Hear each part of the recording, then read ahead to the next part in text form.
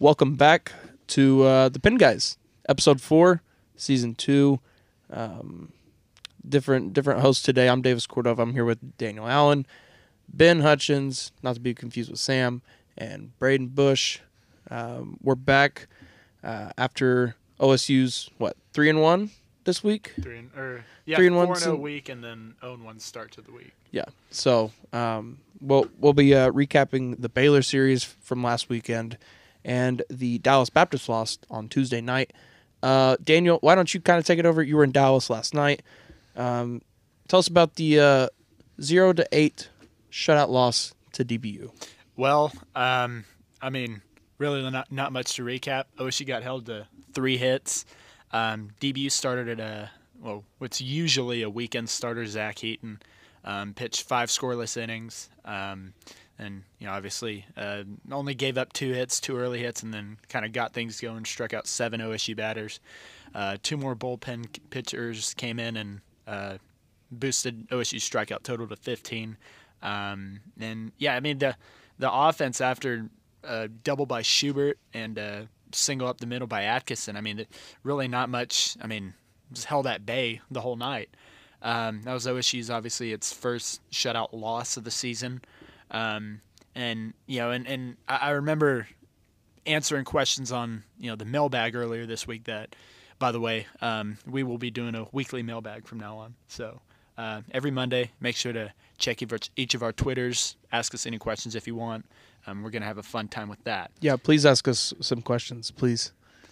Point being, I remember answering a question on the mailbag about these midweek games and how concerned one fan was. In retrospect, these games matter more to teams like DBU. Mm-hmm. DBU got in last year. Think about it. It was 12-9, I think, or 11-9-1 in Missouri Valley play. Worst conference finish in, I think, over a decade span for Dallas Baptist.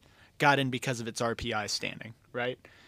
DBU, I think, swept OU, swept TCU, beat Baylor at home last year, and took 1-2 from OSU in the midweek. Obviously, a series win against Maryland last year helped, but point being, these games matter a lot more to Dallas Baptist because of its RPI standing.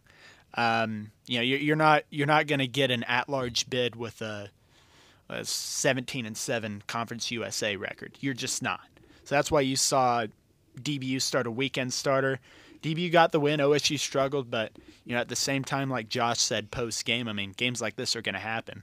OSU's now second, obviously, after last night, but prior to that, OSU led the Big 12 in batting average for a good 2-week span. Mm-hmm. The offense is, I think, and Braden and I were actually just talking about this the other week, is far and above what it was last year up to this point. The offense isn't going to be an issue and I don't think it's a shutout loss is any cause for concern because it's a 56-game season. Right. You're going to have games like this. So, Dallas Baptist got a big win. OSU struggled, but moving forward, I don't really think it's a cause of concern. And Daniel, I think if it would be much more of a cause of concern if you just didn't even realize that the Cowboys just dominated Baylor. And even that Friday game where it went into extra innings, the Cowboys looked really good in that, except for the first 3 innings of the game when Baylor just got out to a big lead, and then the Cowboys had a 6th spot, and then to me it never really felt like OSU was going to lose that game, even in extra innings. And then I think the next 2 games, Saturday and Sunday, were much more reflective of the dominance OSU has. And Baylor's not a great team, so that says a lot about OSU and also a lot about Baylor. But OSU looked really good, and to dominate a Big 12 opponent in a 3-game series, get the sweep, I don't really think you need to be reading into a DBU loss a whole lot. I really don't. And another thing I agree with you. I also think another thing to note is Dallas Baptist at home. I don't want to fudge the number, obviously, but really high win percentage against Big 12 teams at home. Yeah, they're a good program. That's really something worth noting. Very dominant over the past 2 decades. And like I said, the win percentage at home against Big 12 programs, I think it's worth noting. So, and I also want to mention, let's not forget a couple weeks ago when OSU beat DBU 20-4 in 7 innings in O'Brate. It's just you're gonna have swing games, like Da said. You're gonna have swing games. You're gonna have some games that don't go your way. Sometimes you're not gonna be able to hit the ball. And going to another ballpark that loves to bring the challenge from the big guys. I mean, it's probably more tough to play there than in some Big 12 ballparks because they're used to be playing Big 12 teams, big teams. DBU, it's like their big games are on midweeks. Mm-hmm. So that's one thing I kind of want to point out. Yeah, like you guys said, you got to kind of tap the brakes because it is a big game for DBU. And like you said, DA, I mean, they have a weekend starter out there. OSU pitches 6 guys. And the offense, like you said, again, is not going to be an issue. I mean, average 13 runs a game against Baylor. And really the whole last 3 or 4 weeks has been like that. So, I mean, you just kind of – I mean, this weekend is really where it comes into play, where it really matters, you know. Yeah, agreed. Big series coming to O'Brien Stadium this weekend with Texas and OSU, and we'll get into that preview. Right now, both of these two teams are at the top of the Big 12 standings, and I think that's how it was originally predicted in the Big 12 preseason poll. So this has been a series circled for a long time. It's going to be a big one. I'm sure, heck, these teams will probably end up meeting somewhere in Arlington for the Big 12 tournament. So big time series with a lot of stuff riding on the line. Yep. Texas on a 15-game win streak right now. Yes, sir. They last weekend swept Texas Tech, and then last night they beat the A&M Aggies down in College Station. What was that final score? Let me see. Yeah, they're a hot 5-2. team. What they start out 4-7. They 4-7. They lost. I mean, no, don't get. I think we talked about this last week or a couple weeks on the podcast. Cal Fullerton's a better team than it has been, but then again, even then, Texas shouldn't be going into on the road and losing to Cal Fullerton. Right. Yep. They lost 2 of 3 to Cal State Fullerton, March 3rd through the 5th, and since March 5th, they've been on a 15-game win streak. I would say Texas Tech and Texas A&M are the most notable opponents. Mm-hmm. They've played against. They've had a 3-game against New Orleans, 2-game against North Dakota State, 3-game against Manhattan, and a few midweek games against some lesser opponents, Mercer, Sam Houston, and Incarnate Word.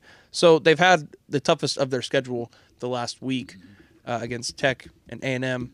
DA, what do you see is kind of the matchup to look for this weekend for OSU and Texas? Well, I think Texas is – if Texas can take the Friday game, I really think Texas is in a really good spot to take the series, if I'm being honest. You know, and we'll get into what we talked about with Danny, but like Danny talked to us whenever we interviewed him, Texas is a very new look pitching rotation, and you know you have Travis Stelle coming off of Tommy John surgery. You've had various guys start at the Sunday slot, and there's been uncertainty, but Stelly's been good the past 2 weekends for Texas, and I think he's starting to get into the version of himself that David Pierce and company were looking for.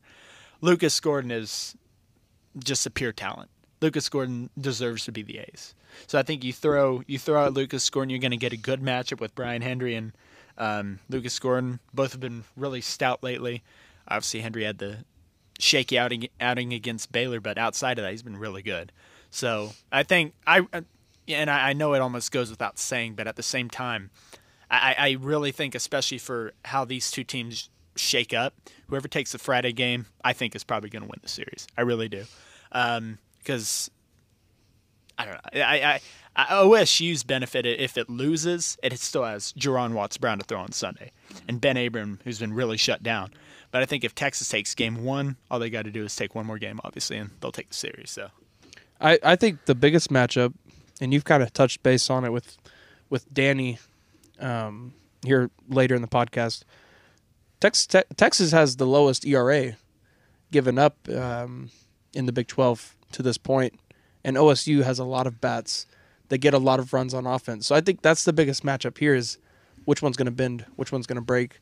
Is it Texas pitching, or is it going to be OSU's run scoring, which we saw kind of been on Tuesday night against DBU, no runs, 3 hits. So, I mean, that's the matchup to watch. Let me pose this question to everyone in the pod. How many runs a game is OSU going to need to win this series? Is it 5? Is it 3? No, probably more. I think it's probably about 6, at least 6. Because, Texas, I mean, it's early, but Texas is still a really good offensive team. I know we talked about the ERA, but in retrospect, I'm not going to say it's a fluke because by no means do I think it it is. Woody, the pitching coach, Texas pitching coach, is obviously one of the brighter minds in college baseball. But at the same time, I think offense, whenever you look down the stretch, heading into Arlington, heading into postseason play, wherever Texas ends up, it's going to be the offense that's going to carry Texas. So I very well think, outside of the Friday matchup, we could very easily see shootout games this weekend. And whichever offense, if OSU heads into the bottom of the ninth tied, I think OSU has a good shot. If OSU's down about 2 or 3 runs heading in, I think Texas has a really good shot if Texas can jump out to an early advantage. But, I think you're going to see a lot of offense this weekend, to your point. See, and you just proposed that, DA. Let's say they're tied heading into the 7th. Who has a better closer, OSU or Texas? Who has the best? Who has the best eighth inning guy and ninth inning guy? Texas or OSU? By far, OSU. I think for a guy like Duplantier or who's occasionally or for the majority of the part been a setup or closer for Texas. Or Zane Morehouse too. It's a good setup closer combo for the Longhorns. But like you said, or like I guess you were alluding to, Oklahoma State has A, the more experienced one, and B, Nolan McClain, I know, leads the Big 12 in saves. They were tied for, I think, before Tuesday, he was tied for 3rd nationally with saves. And that's regardless of, you can throw out level of competition, you can throw out all the other intangibles, but in hindsight, that's a hard thing to do. That's a really hard thing to do, especially as a closer, which you can throw the notion out for ace pitcher, for Friday night pitcher, but in my opinion, I think closer on the pitching staff holds more pressure than anybody, without saying. So that's not an easy thing to do, and to go back to your question, I think by far OSU. Braden, you got any thoughts for this weekend for OSU's series against Texas? Well, you were talking about OSU's batting. One thing I've noticed, there's kind of a little home run derby going on. You have Nolan Schubert and David Mindham, both with 8, Rock Riggio with 8, Nolan McClain at 7. So I really don't see batting being that big an issue. I mean, it was Tuesday, but, you start looking through there, and, not very many bad outings. Tech on Sunday, that was another, but it seems like OSU has every now and then kind of a lapse like that, but for the most part, they've been, even compared to last year, we kind of came into this year thinking no Thompson, no Dorshing, where's he going to come from? But for the most part, they haven't missed much on the offensive side. Mm-hmm. Ben, got any thoughts?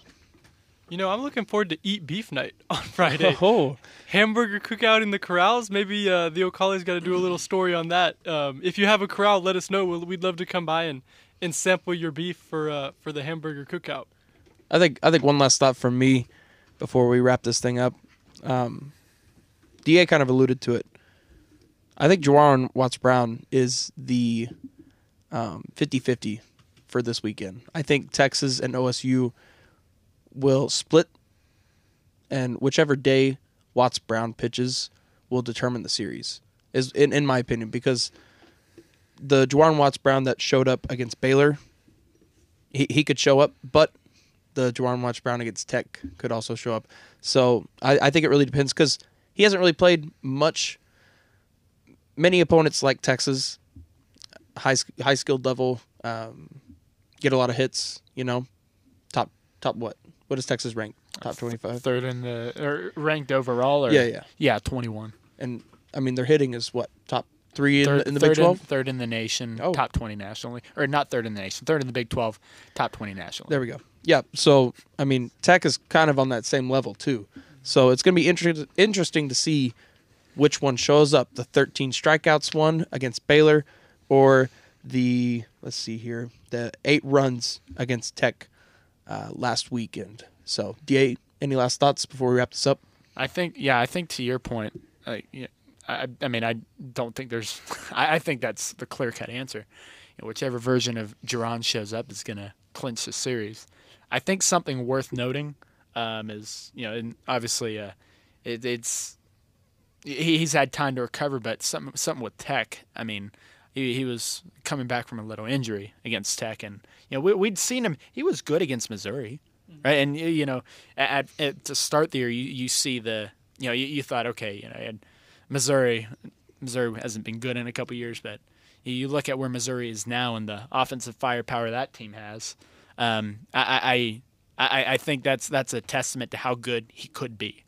Like I said, he's recovering from a little injury, undisclosed injury, against Tech on Sunday. His first outing back from that rehab, and obviously against Baylor, I think you kind of saw the progress because Baylor's still a decent offensive team, and I mean not to compare Baylor to Texas Tech or Texas, but I think that's a testament to how good Jerron could be. Mm-hmm. And like you said, if OSU gets that version on this Sunday, I think OSU has a great chance of taking the series. Now, quick question: is he going to go back to starting Fridays, or is he still going to pitch Sunday this week? So I think I think from what Ben and I were told was the plan is after TCU, or close to after TCU. I think he said after TCU. Go back to the Saturday slot, maybe throw him a game there, and then see where he goes from there. And by Michigan, I think he said to try and get him back to the Friday slot moving forward. Sweet. Well, hey, everyone, thanks for joining us, listening to us. Go follow us. I think if you're listening to this, you're already following us on Twitter, but just in case, go follow us at O'Calley Sports. Again, thanks for listening.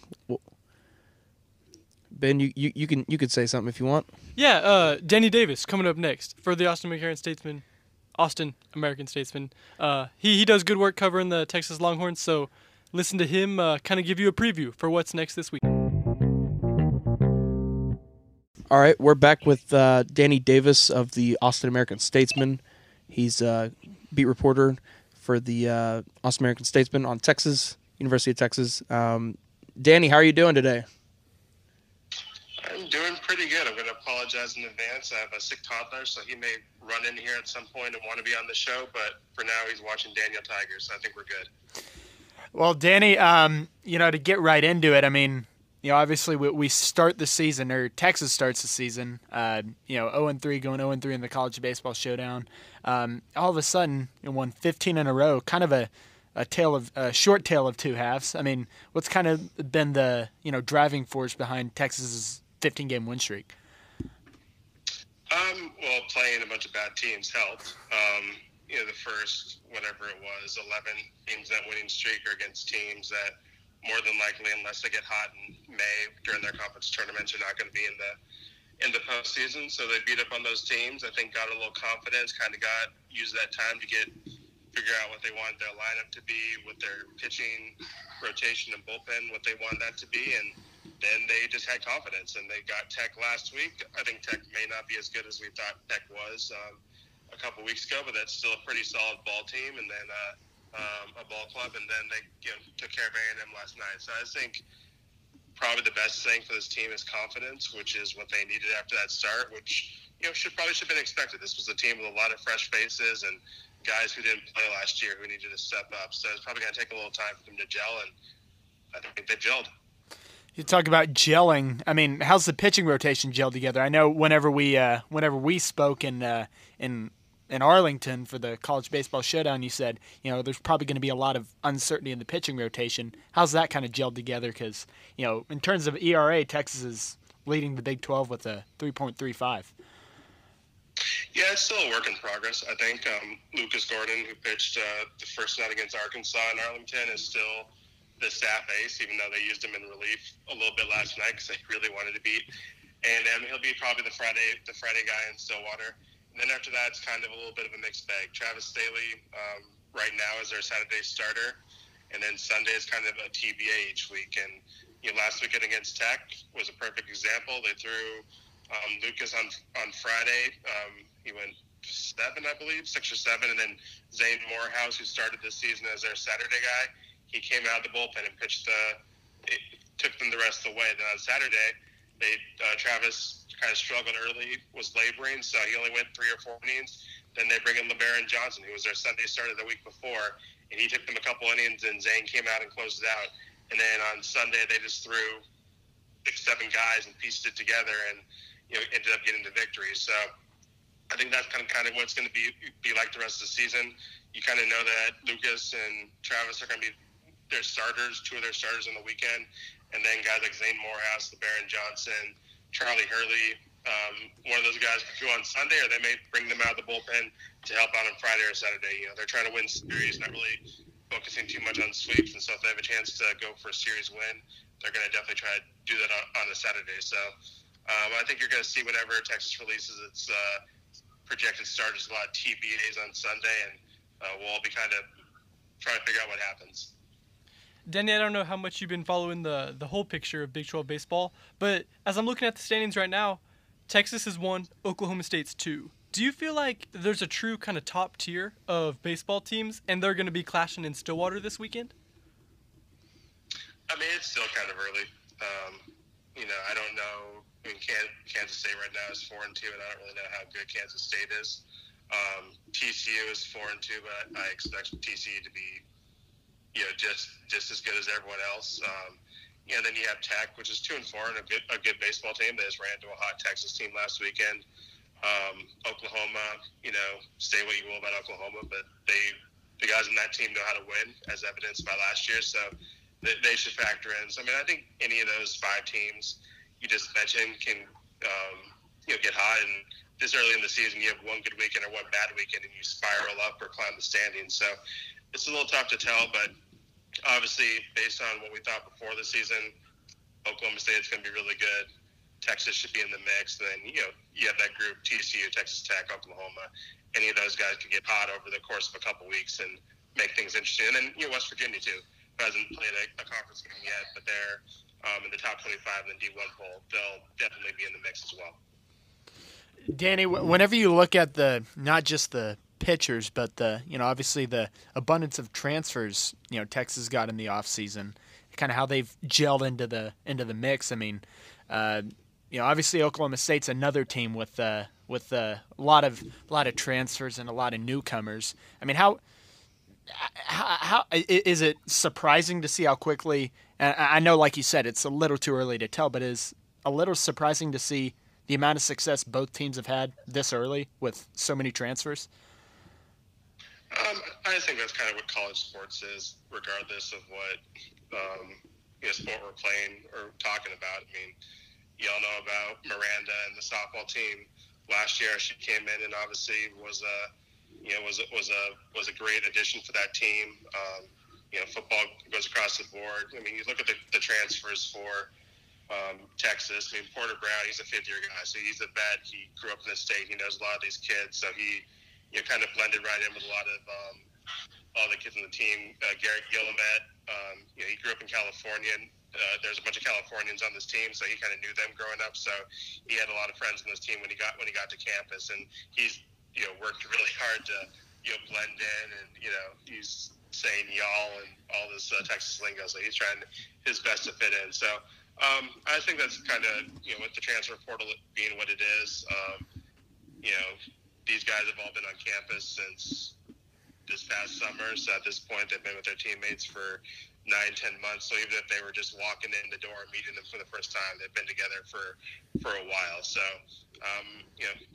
at this point the gelling's starting to work, and I'm sure it's the same way to Oklahoma State. You don't get recruited as a transfer to Texas or Oklahoma State or TCU unless you're good, and so it shouldn't be a surprise that these guys are playing well, because there's a reason why they're at these schools. Danny, I got a little bit of a fun one for you. You've been covering Texas for a while. Is there one a memory that you can kind of recollect that sticks out as one of the more memorable moments while covering Texas? Baseball, obviously. Oh, baseball. Yeah, I mean, that 2018 season, first off, last year, Ivan Melendez, just kind of every ball he hit out of the park was a new memory, and something seemed like he just hit it further and further each time, and you didn't think it could hit any further, and he would. It was kind of jaw-dropping that, someone could smash a baseball like that. But, the 2018 season, Cody Clemens just caught fire. The second half of that season, just carried that team. There was this one game.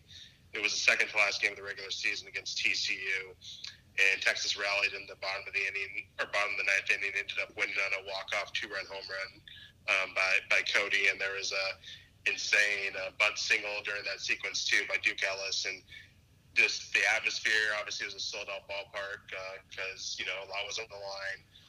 Because Texas ended up tying TCU for the conference lead that night. And so it was a crazy atmosphere, crazy ending. It was a crazy run. And then obviously Texas went on to go to the College World Series that year. So just that whole 2018 season was pretty crazy to watch and be able to cover and stuff like that. So that always kind of sticks out in my mind about one of the more fun couple of months I've had on this beat. Is there a wildest traveling memory that you can recount? I mean, I remember, following your Twitter last year and obviously seeing so many different stories each day. It seemed like from the Greenville, North Carolina Super Regional. But, just in retrospect, is there a moment you can kind of pinpoint as one of your wilder traveling moments? Well, I mean, as I'm sure you and your colleagues know, since your student newspaper is one of the few student newspapers that seems to actually travel and send people places to cover stuff. I mean, probably the cool part of our job is traveling, and you get to go to cool places and see cool things. I've been fortunate enough with this baseball team to go to Omaha twice. Now it should have been 3 times, but last year in Greenville I caught COVID, so I wasn't able to go to Omaha last year because I was in the COVID window, so I wasn't able to go. Had to be quarantined. But going to Omaha twice was always fun. That Greenville trip was interesting. I got to go to Long Beach 2017 with the baseball team, which was fun. So yeah, just lots of fun little trips and get to see cool baseball stadiums and see how other people do it. I mean, last night in College Station, even though that's a 2.5-hour drive, and I've been to College Station a ton. That was kind of fun just to see how the Aggies do baseball, and that was a pretty cool atmosphere to be around too. So, you get to see a lot of cool things in this job, and especially if you stick around as long as I've been around. Hey, Danny, I also have a fun one for you. I know you've covered baseball for a while now. I mean, what do you do up in the press box when there's a barn burner happening out on the field, or one team's up by 20 runs? What are you doing to pass time and kind of just sit there and try and focus or something like that? I realize if it's a 21-run game, I'm trying to get my story done so I can leave as soon as I possibly can and get home. That's one of the I guess the pluses of the games that are blowouts, whether it's baseball or football or whatever. You can kind of do a lot of your writing ahead of time, so that makes post-game a lot easier. But, I mean, if the game is out of sorts, I'm working and just trying to make my post-game life as easy as possible. Obviously, if it's a close game or, a team's rallying or there's something dramatic happening late, you kind of have to focus and take notes and just get ready for a mad scramble afterwards. But if there is not a lot going on in the game or the game's a blowout, I'm working and just trying to make my post-game life a lot easier. And hopefully you're in a cool press box and there's people around to make jokes with, because sometimes when it's a blowout or a bad game and you're the only one in the press box, it can be a pretty miserable and lonely experience. So hopefully there's other people around for you to interact with. Well, hey, Danny, thanks for joining us. Really appreciate you jumping on with us, and hopefully we can chat again soon. Yeah, we'll see you this weekend. Well, I will not be making the trips. I'm just going to be following you all from afar, and you guys can keep me updated on the scores and all that stuff. All right. Well, Danny, we really appreciate you hopping on. Thank you so much. It helps us out a lot. Thanks for having me. Of course. Take care.